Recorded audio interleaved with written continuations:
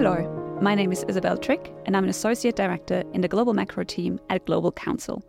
Welcome to our podcast series, The Global Month Ahead. Towards the beginning of each month, I get together with colleagues from across GC to delve deeper into three of the most interesting events and developments taking place in the month ahead. You usually can expect a focus on issues with a broader geopolitical or economic importance, and we will always make sure that you know more than your friends and your colleagues when these topics will inevitably hit the news. As many companies and parliaments take a break in August, you might have thought there's not much to say this month, but you are wrong. We've actually got three really interesting topics for you. For today's edition, we are focusing on the BRICS Leaders Summit in South Africa, the Amazon Cooperation Treaty Organization Summit in Brazil, and a gathering of G20 health ministers that's going to give us a glimpse of what is on the global health agenda now that COVID-19 is no longer the key dominant concern. So let's talk about BRICS first of all. Welcome back, Magnus Obermann. Hi, Magnus. Hi, Isabel. Magnus is an associate here at GC, and we talked last month about the Russia-Africa Summit. And now we're back with another summit.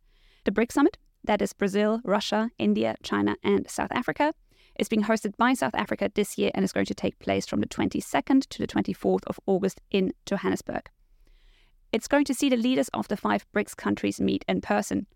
Or will they? Because that has actually been one of the most controversial aspects of this summit. Magnus, tell me a bit more about the summit, why it matters, and why the attendance question has gathered so much attention this year. Yes, Isabel, you're absolutely right. This was supposed to be the first in-person meeting of the BRICS since the pandemic. But one important guest, namely Russian President Vladimir Putin, will actually not be attending in person because there's ICC arrest warrant against him, meaning that had he traveled to South Africa would have been obliged to arrest him. And that, of course, Russia didn't particularly like that. Putin even threatened that if he were arrested, that would be a declaration of war against Russia, and that has made it rather complicated for him to participate in the summit. In the end, solution was reached that Putin will not attend in person, but virtually through video link. But at least the summit can take place with the 4 other leaders, and it will not have to be moved to China, which was considered for some time because there was the expectation that China would maybe not be as strict with the ICC warrant as South Africa has to be, because South Africa is a member of the Rome Statute. But in the end, leaders decided that the meeting should take place in South Africa because moving it would have looked rather embarrassing for everybody involved, really.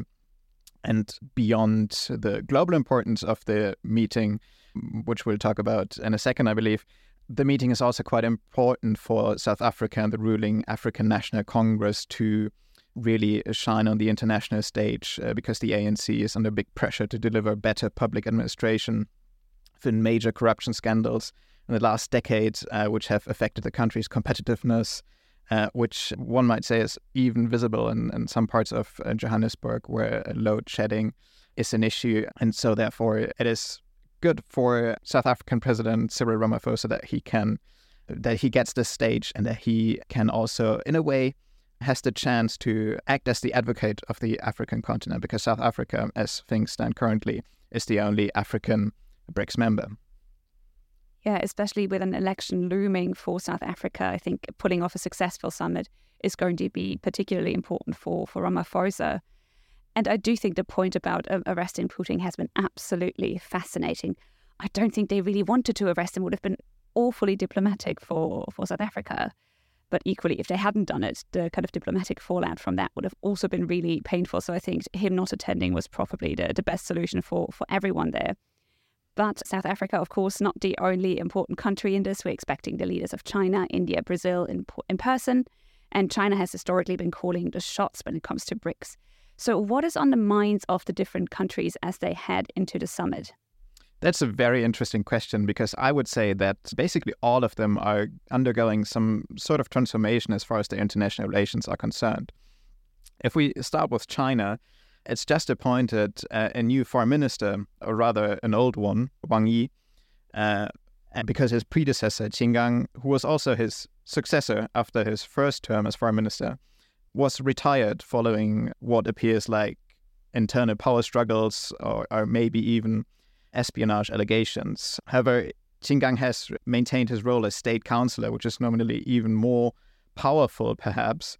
And this has sparked some confusion abroad. So for China, it will be quite important, to set things straight and show who is in charge and what the Chinese positions are on matters concerning the BRICS. If we look at the next member, India has perhaps the most stable recent foreign policy record among the BRICS. It has a very strong record of economic growth and has recently, of course, overtaken China as the world's most populous country, meaning the world's largest population.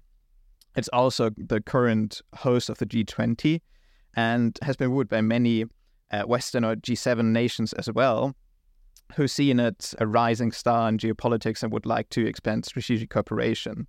Most recently, last week, the German Minister for the Economy and Climate Action, Robert Habeck, was in New Delhi, for example.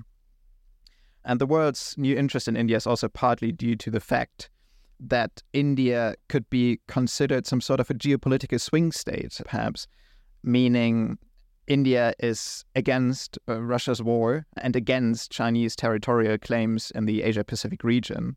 But at the same time, India benefits from cheaper Russian oil since the invasion of Ukraine. And despite being the world's largest democracy, it is sometimes accused of authoritarian tendencies and not treating its Muslim minority in particular very well.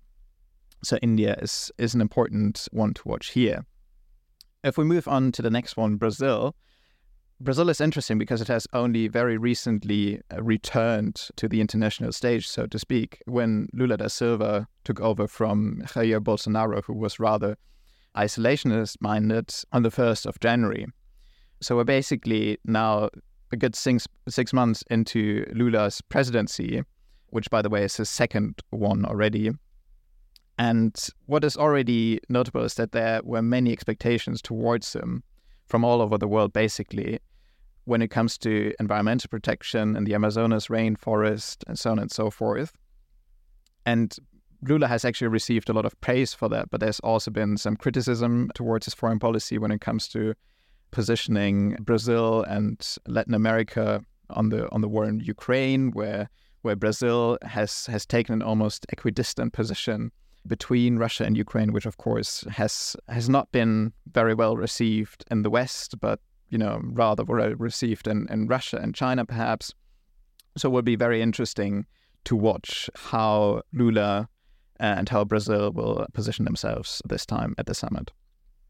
Well, and lastly, Russia. I think here the transition that Russia's international relations are going through are pretty obvious.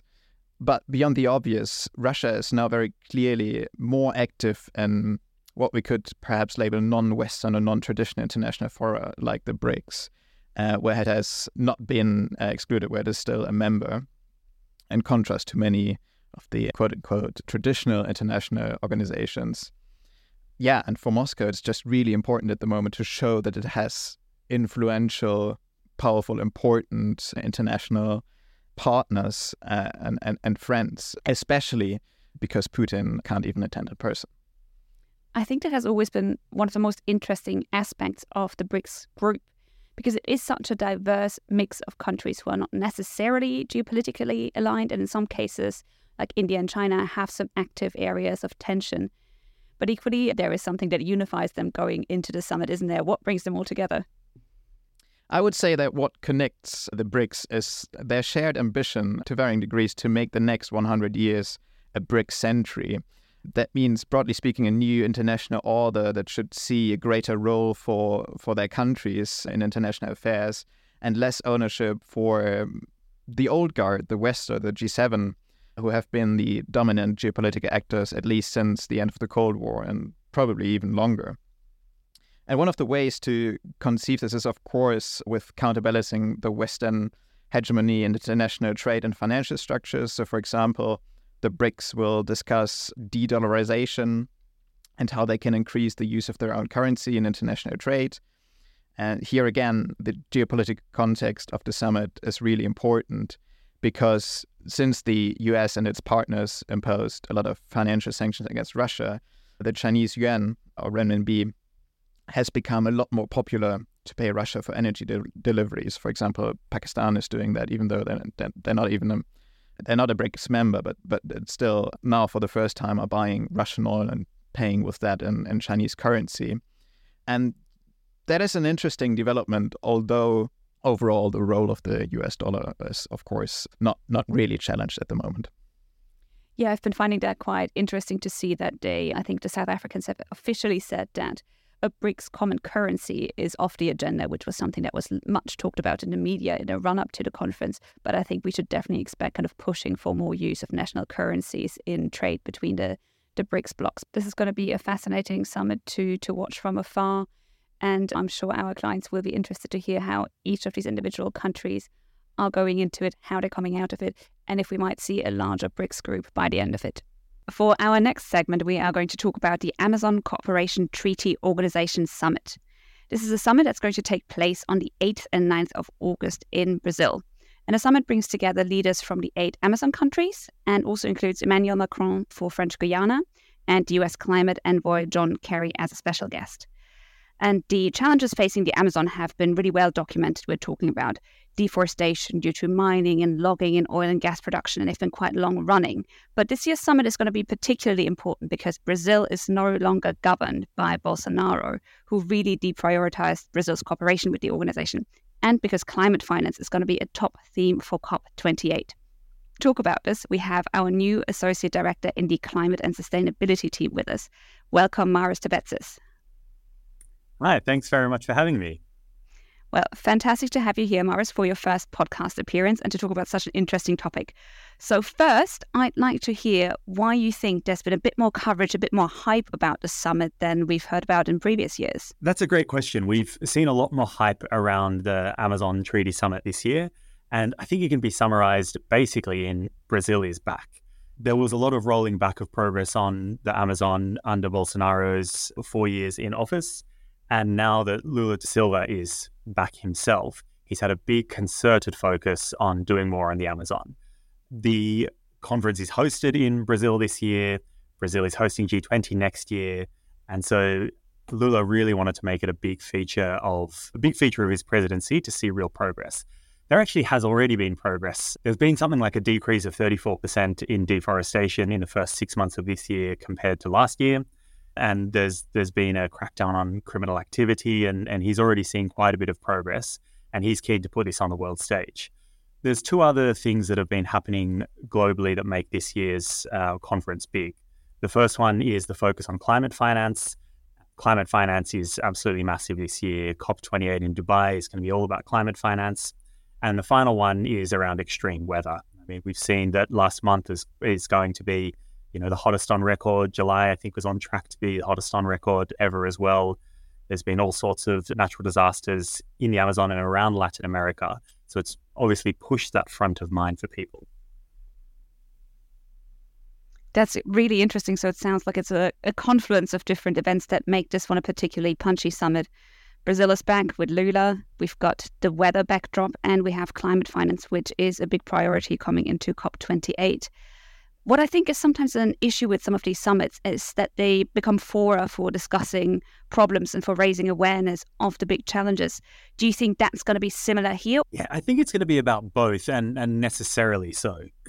And to understand this well, I think it's good to look at how the treaty started and what the purpose of the summit is. And I think, like all good regional environmental fora, part of their value is in enabling kind of scientific cooperation and kind of data transfer and knowledge sharing. And so this is not the really politically exciting stuff. This is scientists getting around and sharing methodologies, sharing, data packs and things like that. The actual summit itself is going to be about political leaders, but the backdrop is more about technical cooperation and things. And so some of that necessarily has to be about problems. I think the idea is that they build the backdrop of the problems, based on science, based on monitoring, based on these things, and then they look for solutions. It's quite clear that the 8 Amazon countries aren't going to be able to solve these problems themselves. This is absolutely a global problem. And so their thinking for this is, let's have a single song sheet for what we care about. Let's get together and let's have a really concerted vision for what we want from the Amazon, and then take this to the world stage. So the idea for this is to put this in a Belém declaration, that it's being hosted in the city of Belém, and then that Belém declaration is going to be taken to the world stage, the UN General Assembly, and at COP28. I think that's also particularly noteworthy because if I'm not mistaken, Belém is then going to host COP30 in 2 years' time. But yeah, so kind of a dual aspect. We've got the scientific cooperation, the technical aspects of the conference, as well as the political aspects. And it sounds like it's maybe more achievable to have concrete outcomes on the technical side. But do you assume the summit is also going to be a political success? I think it's going to be a political success compared to some previous years in that it will happen and that they will have discussion. And it looks like they'll very likely come to agreement or a consensus position. And in some other fora around the world, whether it's different G20 ministerial meetings and things, we've seen leaders walk away or negotiators walk away without any formal consensus, without any agreed document. So I think and then I hope that the summit in Belém won't see that. It will see agreement. So in the highest level, I think there's going to be a political success. I think the success that they're hoping for is having a really strong united position of their global asks as well. I don't think any of the leaders are thinking that this summit itself in early August is going to solve the Amazon crisis and is going to provide all of the answers and unlock all of the funding. They want to have a united position to be able to take that to the world. So I do think that it's going to be overall a political success if you note the limited scope of what we're considering success.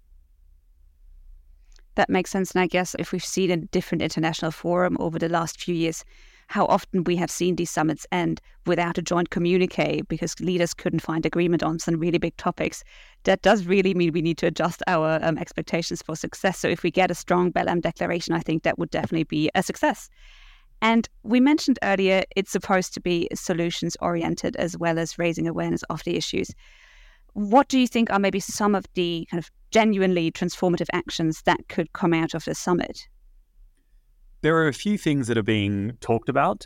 One of the real challenges in the Amazon or across the 8 countries is around regulation. This sort of cross-border or pan-continental regulation can be very challenging.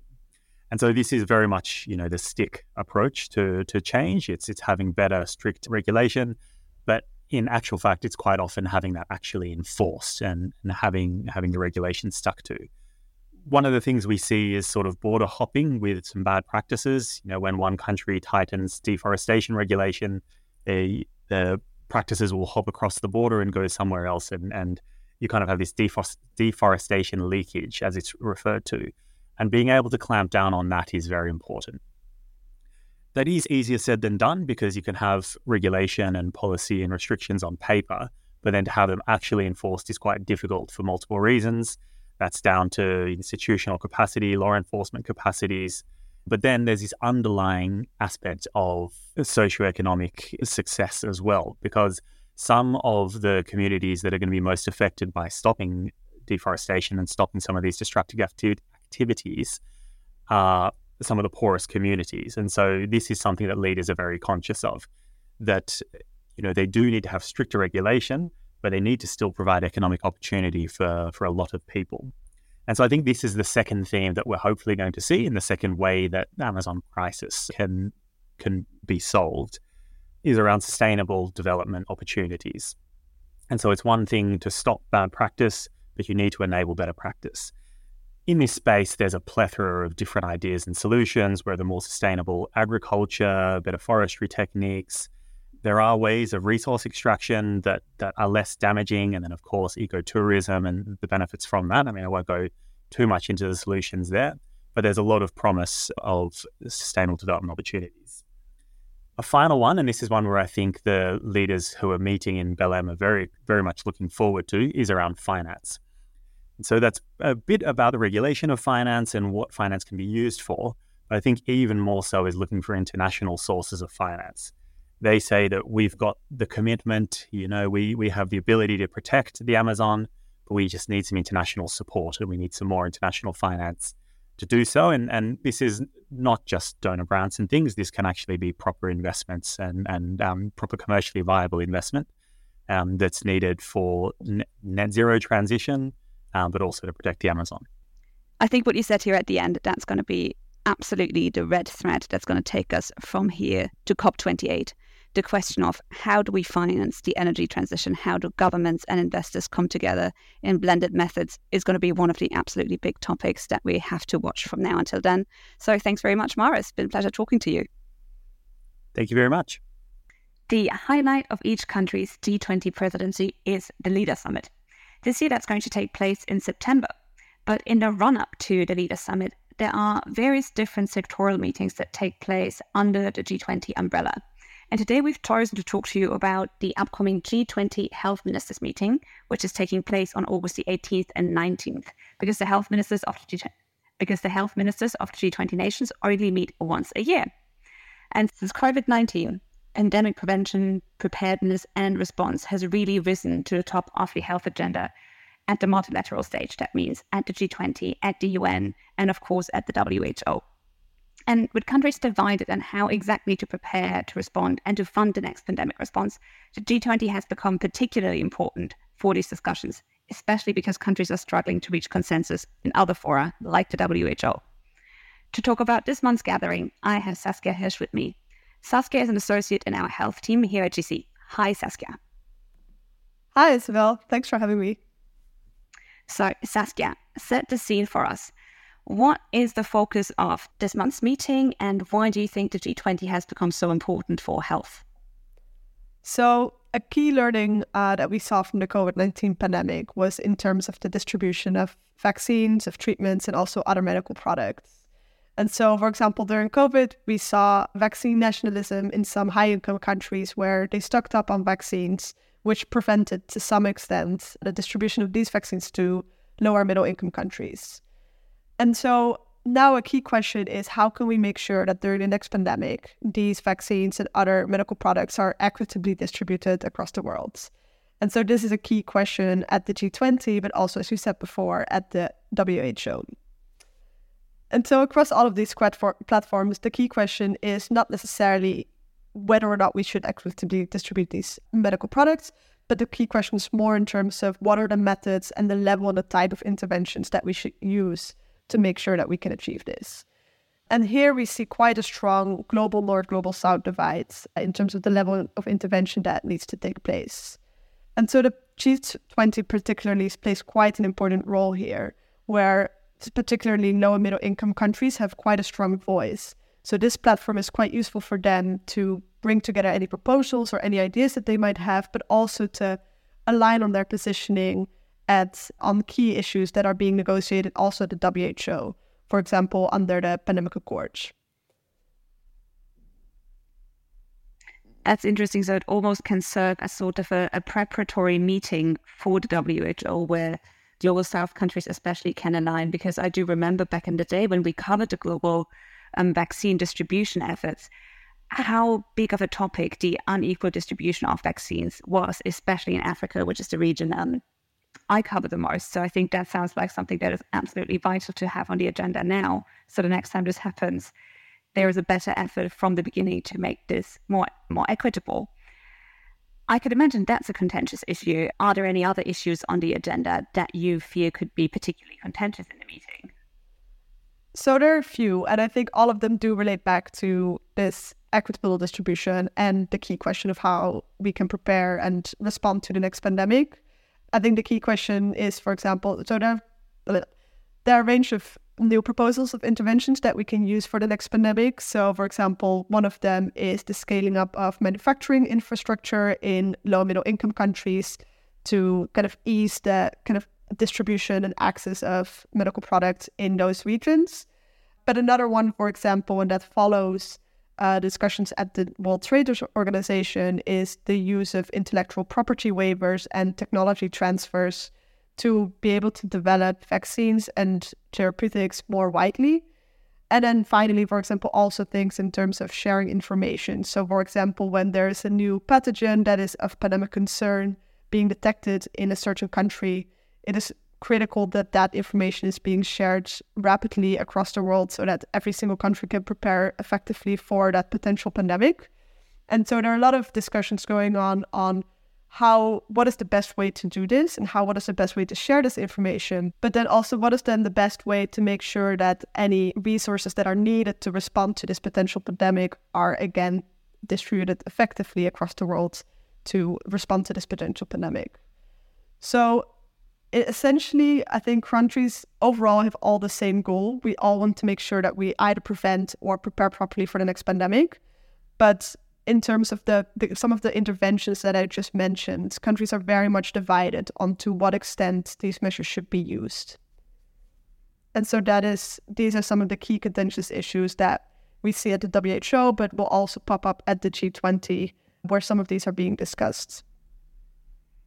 Yeah, I'm quite impressed. I asked you for contentious issues, and I think all of these have been, across the last few years, some of the most hotly debated issues for how we're going to improve, and where countries really are not on the same page. The IP issue, I think, has been so fundamentally disagreed on by different countries, even not just between the North-South divide, even kind of within the global North countries, we're not necessarily on the same page here. So I describe this as possibly being sort of a preparatory forum for the WHO. Is that the right way to categorize that? Or what do you think could be the implications after the G20 meeting for negotiations at the WHO? Yeah, I think that's pretty spot on. So just for context, so right now at the WHO, there are negotiations going on a pandemic treaty, which is an internationally legally binding instrument that would essentially outline a range of measures to prevent, prepare, and respond to the next pandemic. And there are a lot of parallel discussions going on at the G20, at the UNGA this year as well, on how to prepare for the next pandemic. But this one at the WHO is quite key, since it will be a legally binding instrument. And so I think this upcoming meeting at the G20 is quite key, as in both in terms of proposals that are just being brought forward at the G20. So essentially anything that's being brought forward at the G20, either in terms of proposals, but also just at the informal negotiations that are happening there, tends to have a ripple effect into negotiations at other platforms like the WHO's Pandemic Accord. And this can mean a wide range of things. So either, for example, we can see after the G20 some new country alliances that are taking form that we can then see also at the WHO. But it can also be in terms of even some movement in terms of the proposals that are taking place, that are being discussed at the WHO, that have now been discussed at the G20 as well, where countries have found some alignment in terms of their positioning and where they find some agreement. But it can also be the opposite, that they find that they completely disagree on some of the proposals that are happening at the WHO, and they find some alternative proposals at the G20, where they tend to slightly easier agree on things, since it's a more NMIC dominant platform. I think you make a really interesting point there that is valid for all G20 discussions.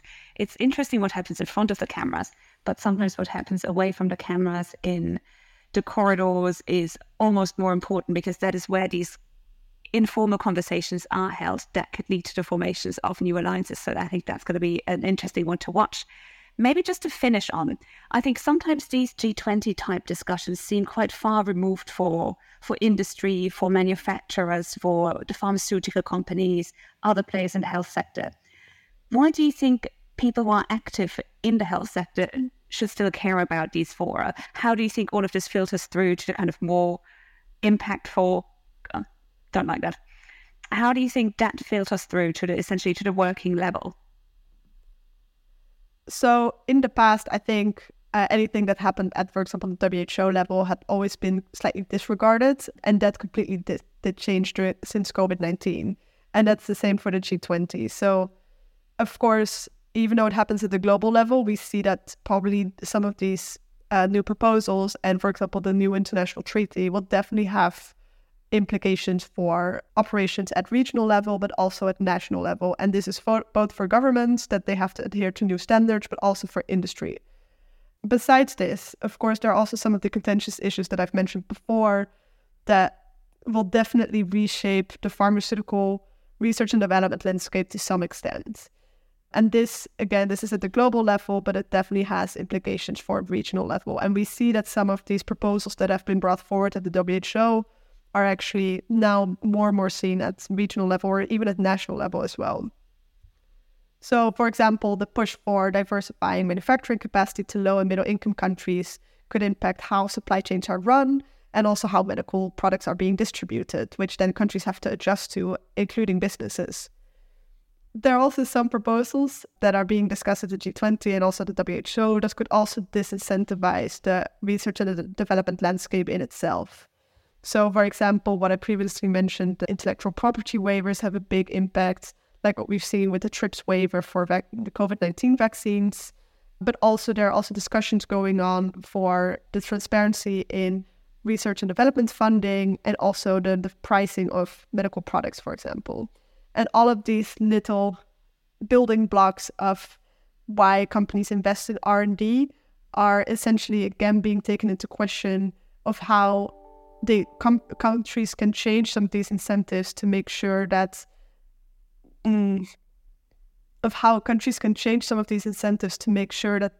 they can leverage these incentives to make sure that the vaccines and the therapeutics and diagnostics are being distributed across the world.